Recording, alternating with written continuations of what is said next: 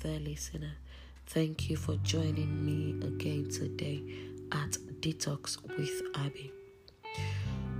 I continue with the Ephesians series, the armor of God. Today, I will be focusing on the belt of truth. Ephesians chapter 6 verses 13 to 17, John chapter 14 verse 6, and John chapter 14 verse 16. In rounding up or finalizing his letter to the believers in Ephesus, Apostle Paul advised the believers to guard their life union with Christ, because in doing so, will they be supernaturally infused with strength. And the key to being strengthened is understanding the armor of God.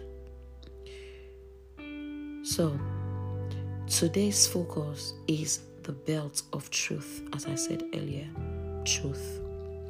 The belt is where Roman soldiers stored their weapon, and without a belt, they could not carry a weapon. So, why does Apostle Paul associate the belt of a soldier with the truth? For us as Christians, God's word is truth, and it serves as our foundation. God's word, and Jesus said this himself in John chapter 14 verse 6, I am the way, the truth, and the life. No one comes to the Father except through me. Jesus himself is the truth. He also said further, if you love me, keep my commandments, and I will pray the Father, and he will give you another helper, that he may abide with you forever, the Spirit of truth. Can we see that?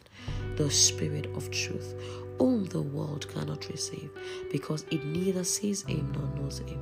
But you know him, for he dwells with you and will be in you. So the belt of truth is very important.